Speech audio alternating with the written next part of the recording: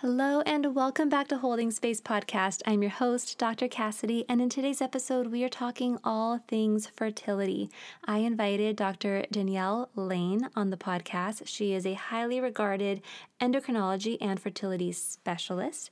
I first found her on Instagram because she is a TikTok star, and she was sharing some of her TikTok videos on Instagram where she offers really valuable information and demystifies the fertility experience and the treatments around fertility through these really informative yet fun videos that will definitely make you smile. So I reached out to her and she was gracious enough to come on the podcast, and we talk about everything from when to take that first step to reach out to someone like her, and her answer to that might surprise you. We also talk about what the experience might be like when you first reach out and that first visit. She talks about treatment options, and we also explore some of the emotional and relational experiences for individuals and couples who are going through the fertility journey. We talk about the important role of advocating for yourself when it comes to seeking fertility support and options for same-sex couples. I'm so excited to share this conversation and episode with all of you, so let's dive in.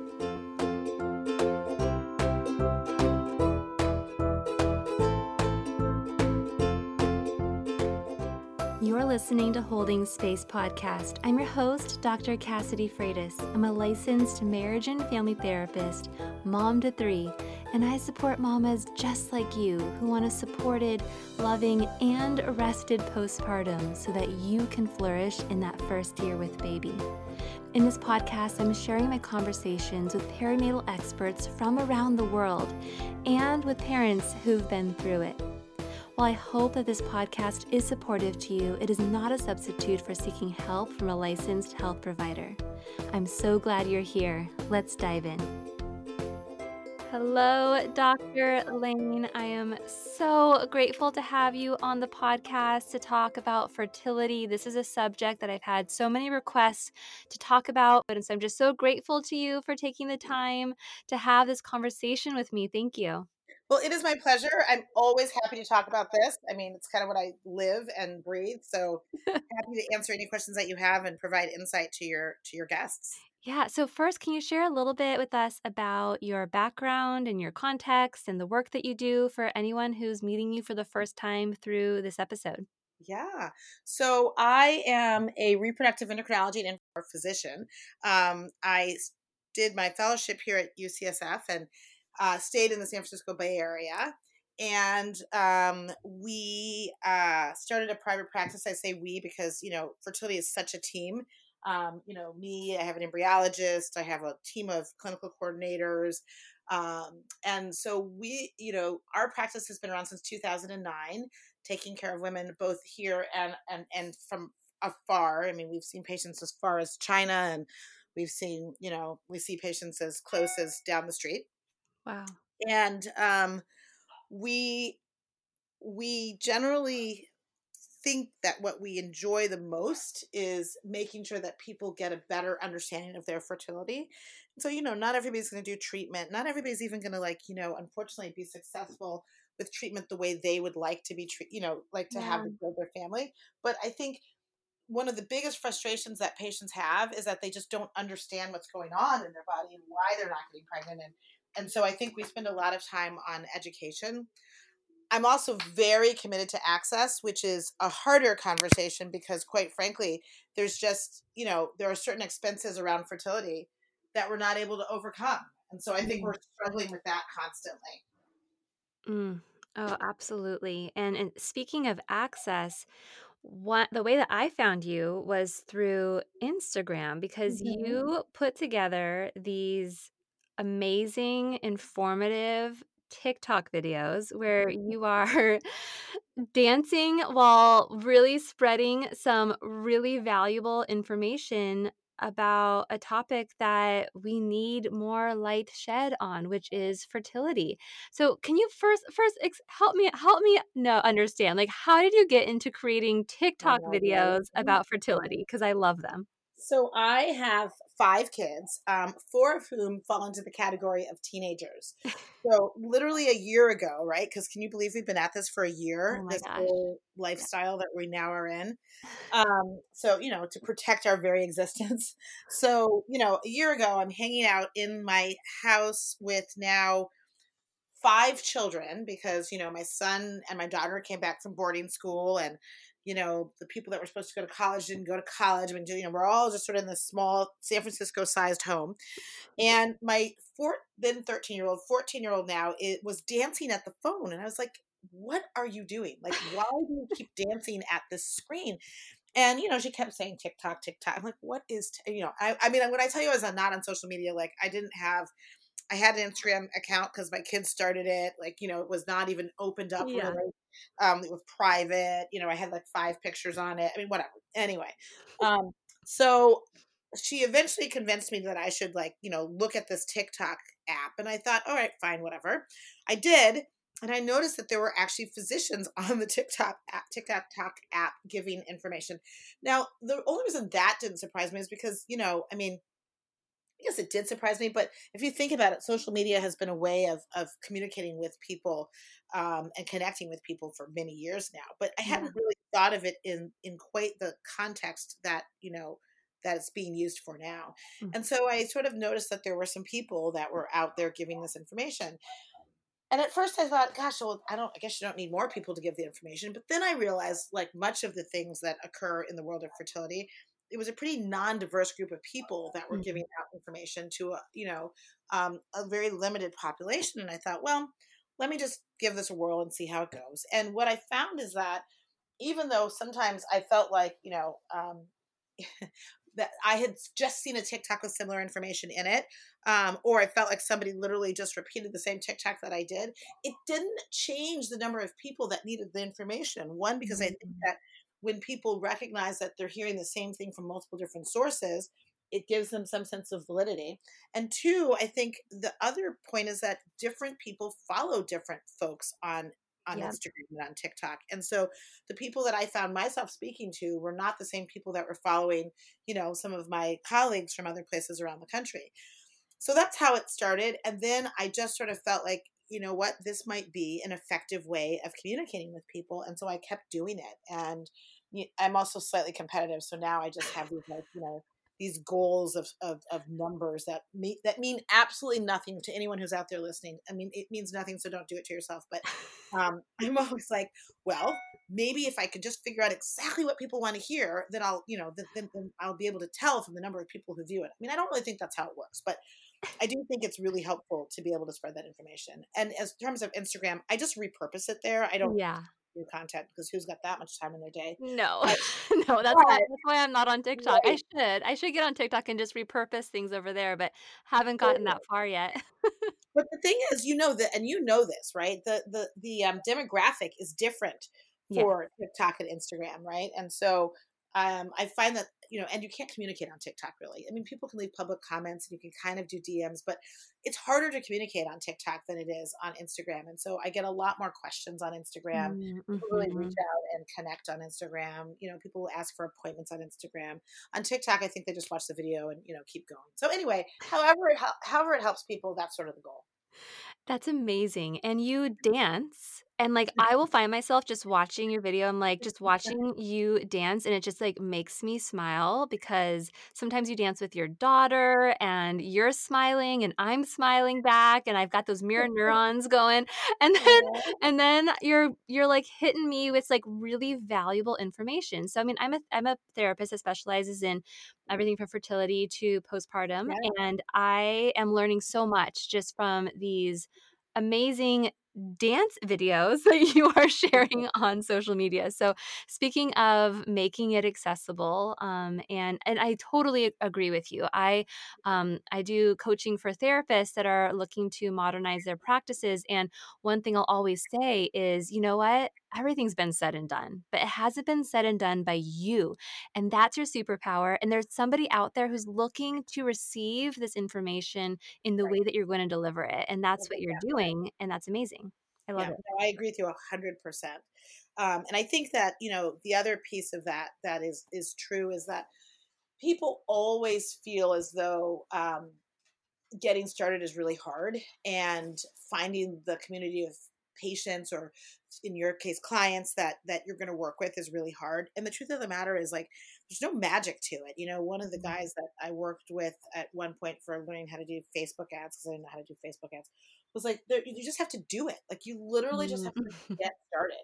And Yeah. so I think I agree with you. For the people that you're coaching, I mean, they do always feel like, oh, somebody's already done this, or oh, somebody, you just have to start and do it. And Mm. you are your own worst enemy on topics like that, Oh always. my goodness. It's so true. So Yeah. true. Okay. Let's dive in about fertility. Yeah. First question here. When should someone consider talking to someone like you about fertility? Like when do we take that first step? I think I think it's not as straightforward of a question as people think it is. Yeah. There are ASRM guidelines that sort of say, if you have been trying to conceive and you are under 35 and it's been a year, it's time to go get an evaluation. Yeah. From 35 to, like, 38 and it's been 6 months, it's time to get evaluation, right? When you start to get, into your 40s, it's like immediately it's time to, consider an evaluation before you start. But I think the flip side to that is, and whenever you feel like you need information, right? Mm. And that's the part Yep. where I think it's a little bit less straightforward.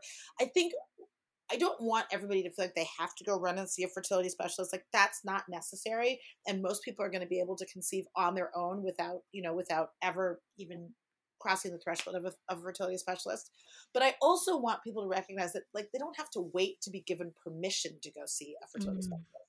And I think that's the part that is still um, concerning to me when I communicate with people online and through social media, because there's a bunch of people out there saying, oh, well, I would love to go see somebody, but it hasn't been enough time, or my OBGYN hasn't referred me, or whatever other thing they say. And it's like, you can go anytime you feel like you need information. A lot of insurance people, a lot of people will find that their insurance company covers it. And for those that don't, the peace of mind is probably worth the couple $100 that you're going to spend, Oh, yeah.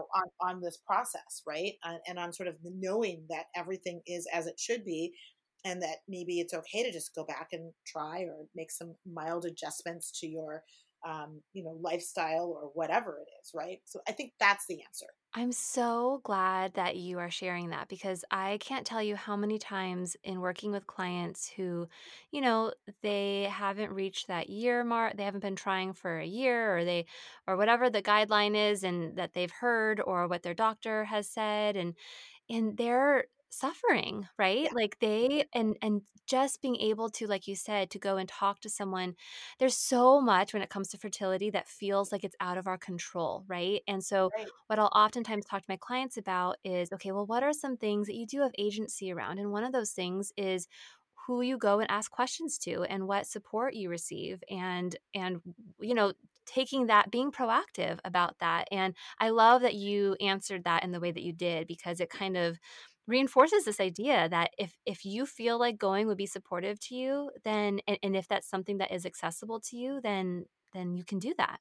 Yeah, I think it's super important. I think that as I talk mainly from the voice of women, because I am a woman, but I think, as women, and frankly, as patients, we must be better at advocating for ourselves. Mm, We have to do that, because there's there's no one who's going to do that on our behalf if we don't. And so I right. think this is the first step to that. And you're going to have to do it as a parent, and you're going to have to do it, for your own parents at some point, probably, like, I mean, other people Yeah. in your family, like, so, just try, start now. Mm. Oh, I love that. Okay. So, can you demystify the fertility journey a bit for us? And okay, I know that the experience can really vary greatly for everyone, but let's say someone is listening right now to our conversation and Yeah, maybe they're scared to take that next step. And I just would love for you to share a little bit of what they might expect if they walked through your office doors. totally. So the one thing that I think has made life maybe a little bit better is that a lot of times those initial appointments are now on Zoom, as Mm. opposed to on, you know, in someone's office, right? Uh-huh. And there's a little bit of inefficiency to that, in my opinion. I mean, I think we can get a lot more done immediately in the office than we can on Zoom. But the flip side is that just like people feel comfortable with me because they've seen me dance on Instagram, which I think is actually kind of funny, but that's cute. But I get it, right? They also feel more comfortable after they've had a 1 hour Zoom consultation with you. You know what I mean? Yeah. And so, for the most part, now, if people want to, we're always open to that, initial Zoom consultation. As are most fertility practices. It's not just mine. So, I think one thing is that it's different is that you might now find that your initial contact is through a platform. Mm-hmm. So, the benefit of that is that we're just going to have a conversation. We're going to talk about sort of who you are and where you are and what you've been doing, right? And that often feels a lot less agitating, is my experience right now, than if, someone's in my office half dressed on the table, like wondering in what way I'm going to poke and probe them. Do you know what I mean? Yeah. Which, Yeah. by the way, also, I don't think really happens. But so, so if you end up going in for your first appointment, then what you probably should expect is that here's what we want to know. We want to know, is there sperm? Are there eggs? And does your uterus look normal? And, obviously we want your history, but that's what we're going for in terms of Mm-hmm. the procedures that we do, right? And so that's going to involve a semen analysis and a transvaginal ultrasound. Like, that's it, right? Yeah. So if you've never had a transvaginal ultrasound, the probe is, I always tell people, this is sort of the non-PG part. It's smaller than a penis. So for Yeah. women that have had intercourse, and so it's probably about, and if not, it's smaller than most dildos, right? So it's going to be about maybe 2 inches wide, if you Yeah. will. Okay. Mm-hmm. Not even 2 inches wide. That's an exaggeration. Maybe an inch and a half. And it goes into your vagina to the top of the cervix, does not go any further. You will feel pressure, but typically you will not feel pain. And if you feel pain related to a transvaginal ultrasound, that's often, sort of a red flag for us, because now I'm thinking about folks that have endometriosis, or is there anatomically something that isn't where it's supposed to be, right? Yes. Um, so most people, just some pressure, and it's definitely a new and odd sensation, but it's not usually associated with pain. And from that, our goal is to look at your ovaries and get a sense of what your antral follicle count is, right? Mm-hmm. And an antral follicle count is, of course, the number of follicles that we can see in the ovary, where every follicle holds an egg. Mm-hmm. And it gives us some idea of what we expect as a stimulation response under the most aggressive conditions. And what that tells us is, for age, is your body biologically appearing the way we expect it to, right? Yeah. Or is there some evidence that there's ovarian aging or an excessive number of follicles, right? All of which can have things that we can address, but we got to know what we're dealing with first. And so that's essentially, from the female side, what you can expect: history, a transvaginal ultrasound. From Mm-hmm. the male side, it's history and a semen analysis, right? The semen analysis is always going to be read the day it's received, but you probably won't get the results back on that same day. You probably will get the results back, in our clinic, it's at least 3 to 4 days, because we have to do what's known as morphology and look at how the sperm appears. Not just are they there and are they moving, but like, do they have one head or two heads or two tails or one tail? Mm-hmm. So semen analysis is what we're looking at in men. And then there's a handful of lab tests that we usually will do.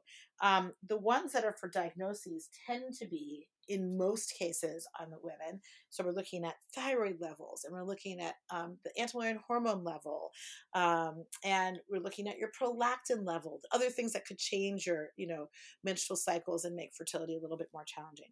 And then for guys, if there's an abnormal semen analysis, then there's a panel that we'll look at. But typically, the semen analysis is usually, in many cases, sufficient.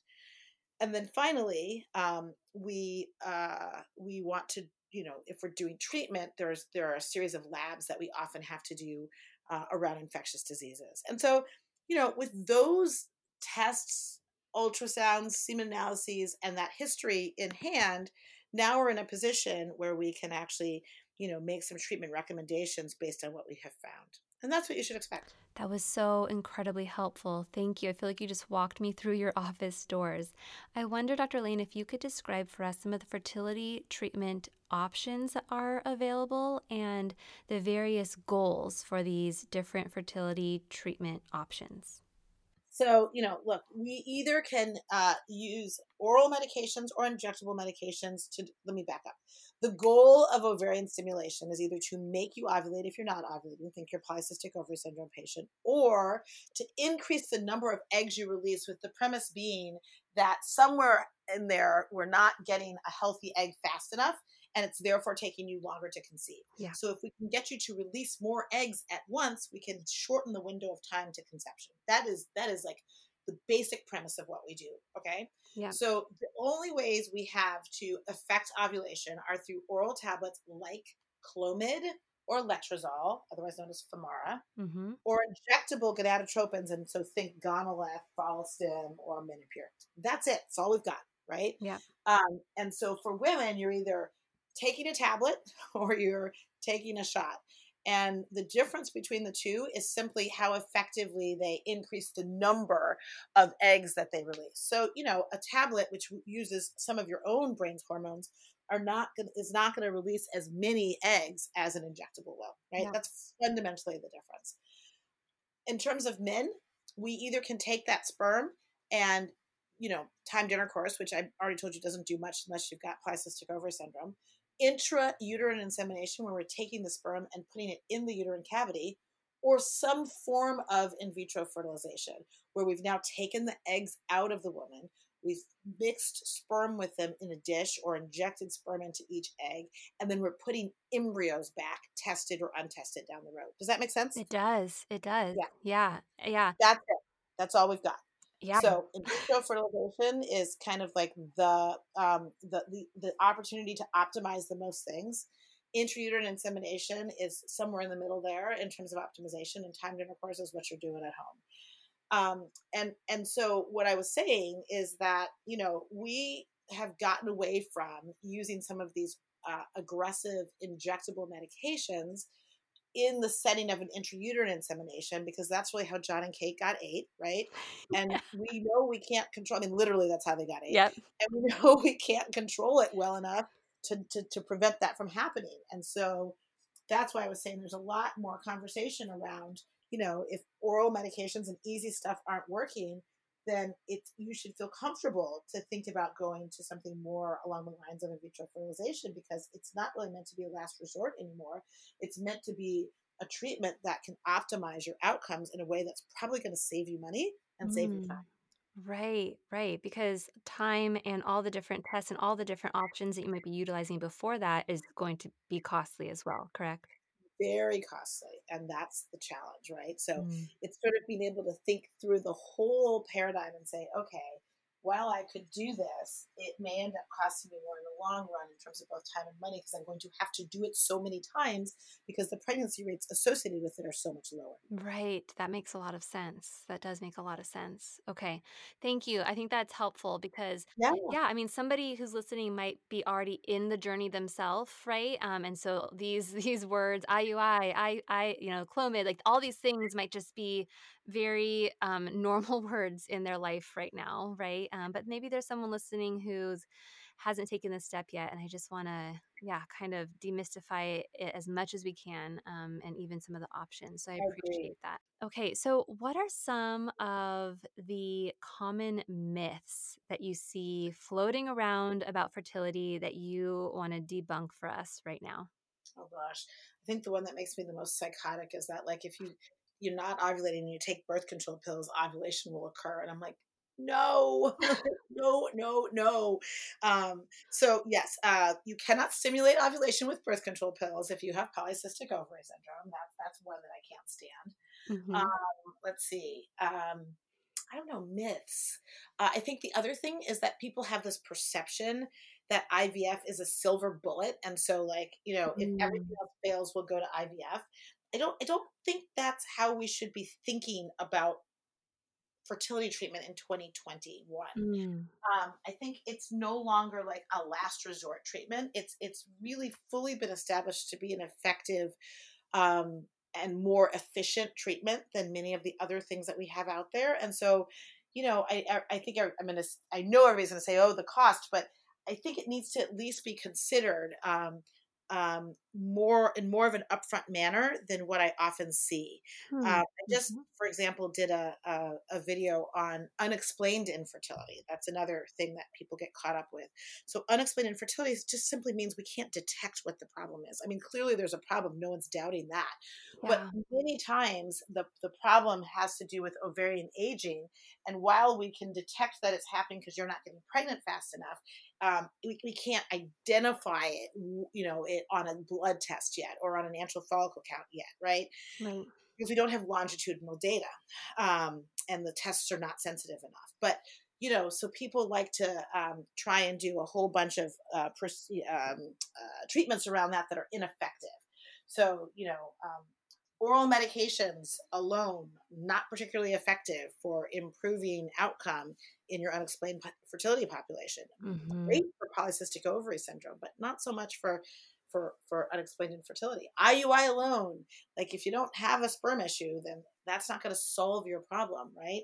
And we're much more likely to be able to detect that sperm issue than we are that egg issue that's really subtle that we can't get a number on, right? And so I think making sure that you're using appropriate treatments, which I guess is not really debunking a myth, but No, but I think that's what you're saying here, though, is really helpful. And I think that you shared a video on this that I wanted to kind of touch on is, the experience for the individual and the couple. And a lot of times people feeling like it's their fault.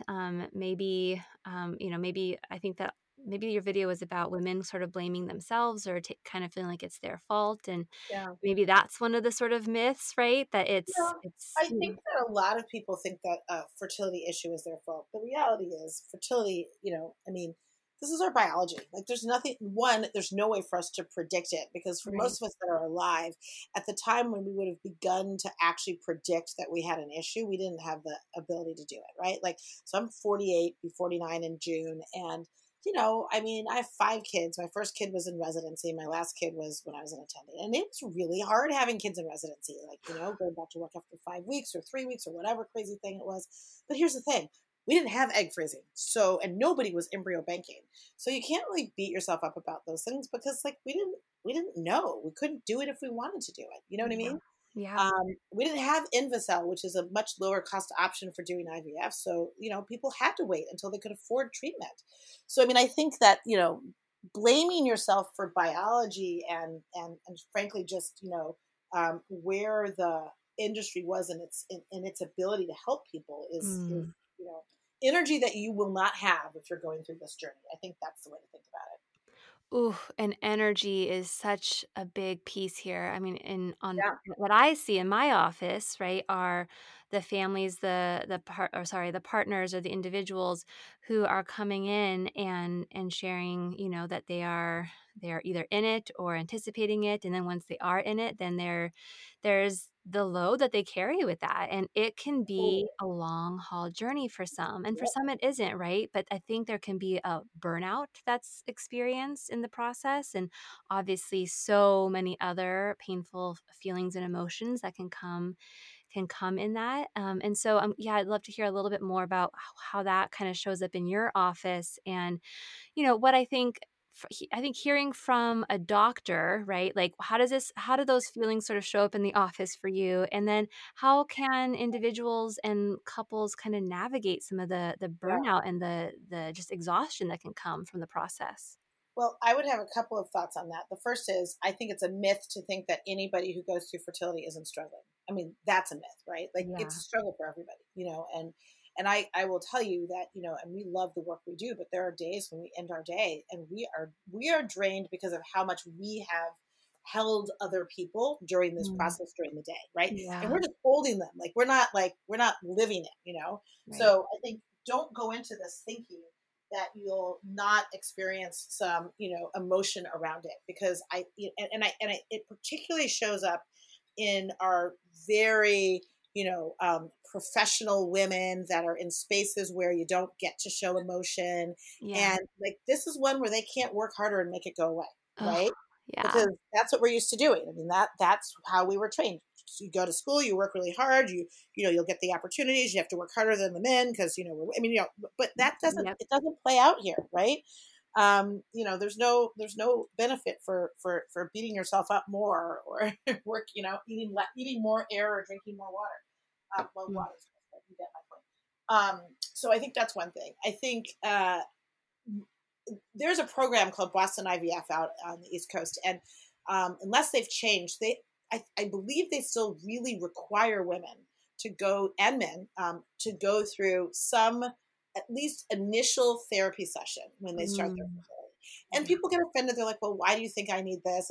But the truth of the matter is that, like, it has been shown in studies that folks get through this process better if they have some support. I mean, frankly, I think we all need therapy, at least here in the Bay Area, right? But I mean, really, because like the lifestyle that we've chosen is challenging, and part of that is what gets many women to this, right? I mean, we have chosen a lifestyle where we're traveling all over the world. We're like trying to exercise, run a career, and and do all this stuff at the same time. I mean, we're still one person.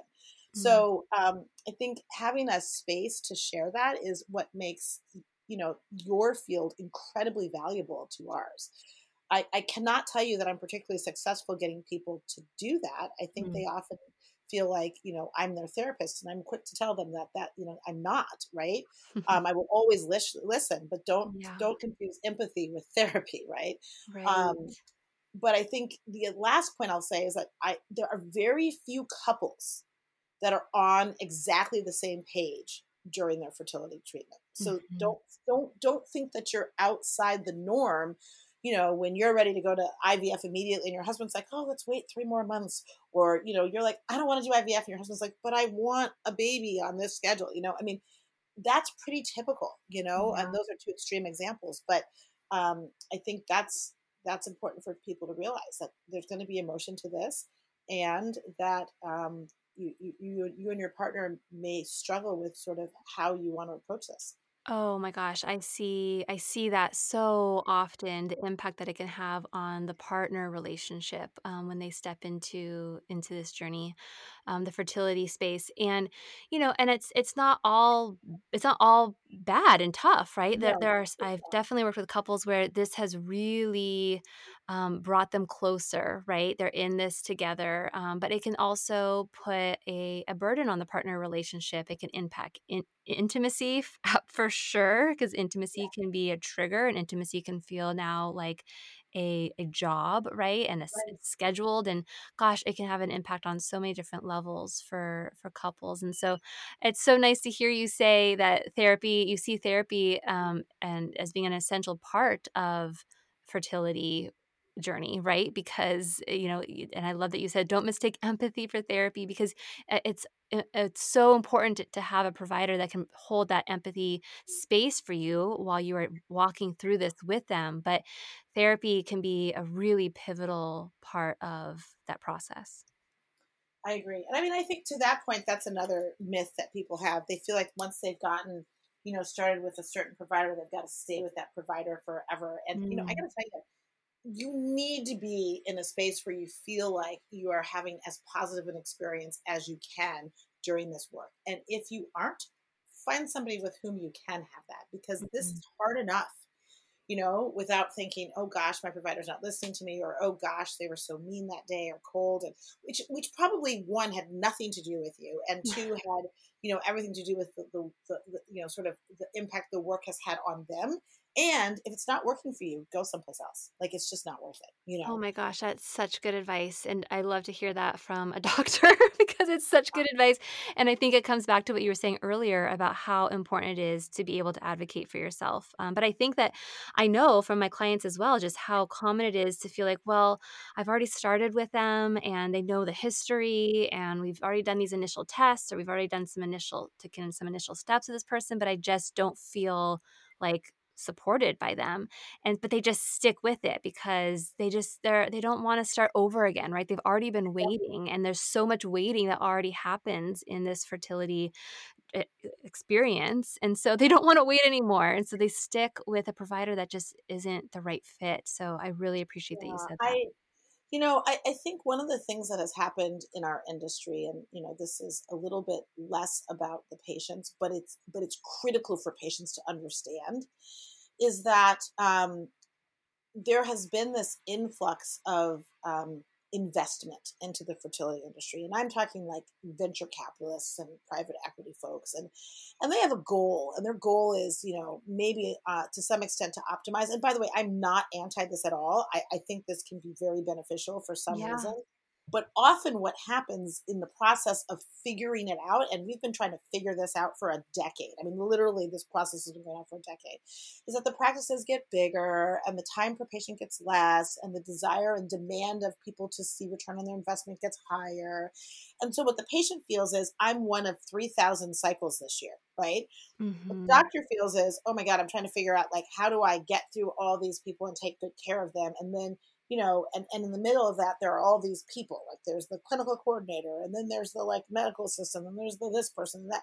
And it just feels like this huge monstrosity of a system to the patient who's having one of the most intimate experiences of their lives. Yeah. And if that is working for you for some reason, and it doesn't even matter what the reason is, like maybe it's working for you because your best friend went there and she told you she had a good outcome and you can believe in that.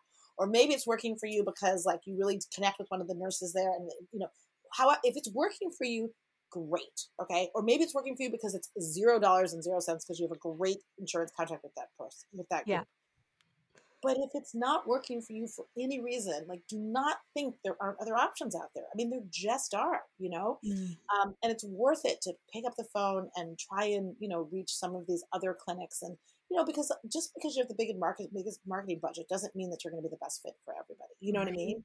And right. And again, like not trying to knock anyone, like we definitely, I'm not, I understand how business works in the world of fertility, and we have figured out how to carve our own space. So we're not like naive to the concept, but I'm just saying as a patient, you've really got to look past all of that and figure out, what works for you, and get through this process with as much, advocating for yourself as much as you can. It's just so important. Mm.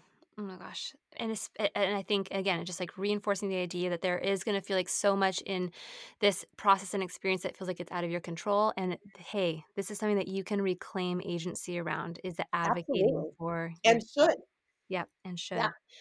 Okay, so when I shared on Instagram that I was going to be interviewing you for the podcast, I had some special requests, and I had a request if you could speak on some of the options that members of the LGBTQIA plus community who are I ready to start a love family could take. What are some of the options Yeah. for that community? So I think, first of all, that is a very broad group of patients Yes, with a yes. very broad group of needs.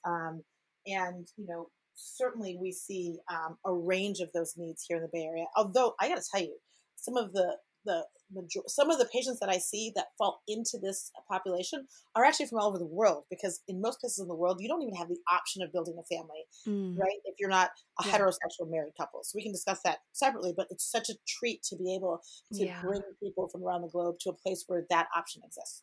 So I think the biggest barrier for these patients is money. I hate to say it. mm, And the reason is because the minute you're missing either egg, sperm, or a uterus, there's cost involved. Do you understand yeah, what I'm saying? yeah, Right. And so I think one of the sort of pain points is that, hey, we're living our lives, we have our relationships, and now we have to pay for this service because there's no other way for us to build a family, which, I think is a bummer. And yeah, most of the insurances are not particularly receptive to that either. But, that's getting better. So there's that. If you are a single male or a same-sex male couple, that relationship looks, or you have sperm but no egg, right? yeah, So there are other ways you can get there. Um, that that process is going to necessarily involve an egg. So you're going to need some form of a donor egg, and it doesn't matter whether it's like your sister and your partner's sperm or whatever permutation you do, yeah, you're going to need a donor egg, and it will be considered a donor because it's not, in the eyes of the FDA, your sexually intimate partner. yeah, Okay.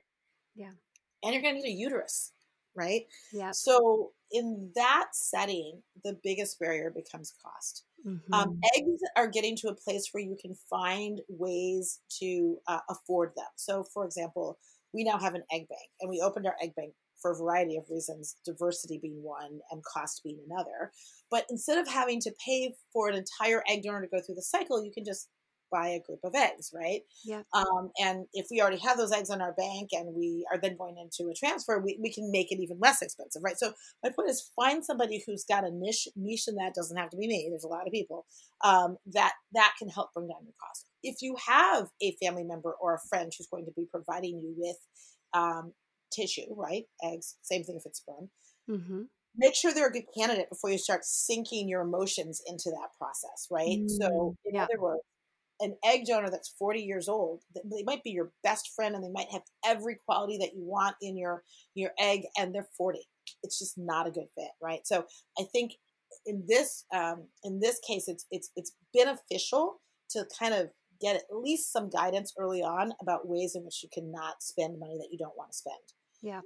For women that are seeking sperm, or individuals that are seeking sperm, okay, the challenge there is that a lot of people don't want to go to a sperm bank and just buy a vial, right? Yeah. There's some pleasant detachments to that make it easy, but it doesn't feel for a lot of people as though it's the way in which they want to begin the relationship with having a family. Right. So again, there's a lot of desire to use known sperm donors, and it's the same thing. It's worth you having a conversation on that, because here's the thing: if you buy a vial of sperm, that's it. It's one vial of sperm. It's already tested. You know that you've got a good count of sperm. And. If you use your acquaintance down the street, right, or wherever you met your acquaintance, and that person's sperm isn't good, that's going to be really expensive for you. And because they are a donor, same thing, they're not sexually intimate partners with you, you're going to be paying for them to be tested to meet FDA standards every single month, right? So Mm-hmm. while it seems like maybe an IUI would be a great idea, by the time you've paid $1,000 for testing and $500 for an IUI, every single, and whatever for an ultrasound every single month, like that is not cost effective either, right? Right. So it's important to understand those numbers up front and realize that, sooner than, for example, your heterosexual couple who at 35 may wait for a year because it's costing them nothing to have sex, you may want to make a change much sooner than that because it's costing you $2,000 a month. Do you see what Right. I'm saying? Yeah. Right? I think InvoCell is a great thing that's come to bear for this particular conversation, because many times the women that I'm seeing for their own autologous fertility that are heterosexual are actually older, right? Mm-hmm. Age is the biggest factor that we see here in the Bay Area. Not true of the LGBTQ, Yeah. additional letters population, because they're often like just trying to start their family from the get-go, knowing that there's going to be, a need for additional, assistance. Yeah. And so I think the sooner they come in, the sooner they're able to, the sooner they're able to like really address things like InvoCell as a process, because it's less expensive. It will allow them to get to the same outcome that they want. It doesn't mean they have to do this big fancy IVF cycle. Often they don't really care about what the gender is. Like the things that they need don't require some of the crazy high tech stuff, but maybe require something more practical than $2,000 a month for IUIs. Do you know what I mean? Yeah, absolutely. Gosh, I this don't know is if that was helpful enough, or if there were more specific questions that came up, because again, it's such a broad yes. population. I mean, Yes. surrogacy is the worst part of all of this, because, surrogacy is exorbitantly expensive. There's just no two ways around it. Yeah. You cannot get around surrogacy unless you're using your own known surrogate for less than $100,000. And Wow. even if you're using your own known surrogate, you're in it for legal fees, and you're in it for an escrow because you live in California, and you're in it for IVF because you got to put an embryo into the surrogate. Nobody's doing traditional surrogacy with the surrogate's eggs being the same as the person who's carrying it. So you're probably still in it for $50,000. You know what I mean? Like it's not cheap, and I think that is the biggest dilemma that folks run up against. And the flip side is, I guess this is one of those places where I don't know if you can be cheap. Like, I don't know if you can be cheap when someone's carrying your baby. Like, Mm-hmm. I don't have the answer to that one. I feel Yeah. like I got a lot of answers to a lot of things, but I haven't figured out a way to make that short of insurance, which doesn't seem to be doing it, cost effective. Yeah. Yeah. Well, that's okay, Dr. Lane. You don't need to have all the answers, because I think that But I'd there's like to have that one. There's a lot of people who could use it. oh my gosh. No, this is Yeah. absolutely helpful. I mean, I Yep. think that my thought is that the person who's listening to this is just beginning to explore what their options are. And I just think you are laying out these answers and giving language and like lifting the veil, right, of what this Yeah. experience might look like, which I really, really appreciate. Okay, It's my so pleasure. where can people find you so that they can, like me, really enjoy smiling at while learning Well, from thank you you. when I'm watching your stuff on social media? Is So, social media the best place for people to find you, or where can people find you? yeah, no. So I'm going to say one thing before I tell you that Yeah. about this conversation of broad populations.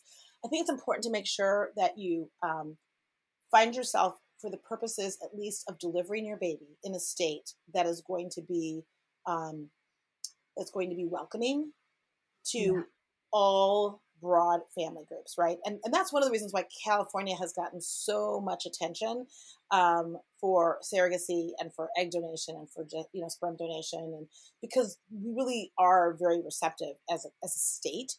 Never mind a country, but I think that's the other piece, that you got to make sure you're someplace where you're going to be protected as a family. So Yeah. that's my last point on that. And there are plenty of people who can help you with that. So at every step of the way. Okay, so social media. Dr. Danielle Lane is my Instagram handle. It's also my TikTok handle. There's a Facebook page and Facebook group for people that are interested in doing some of the things that we talk about.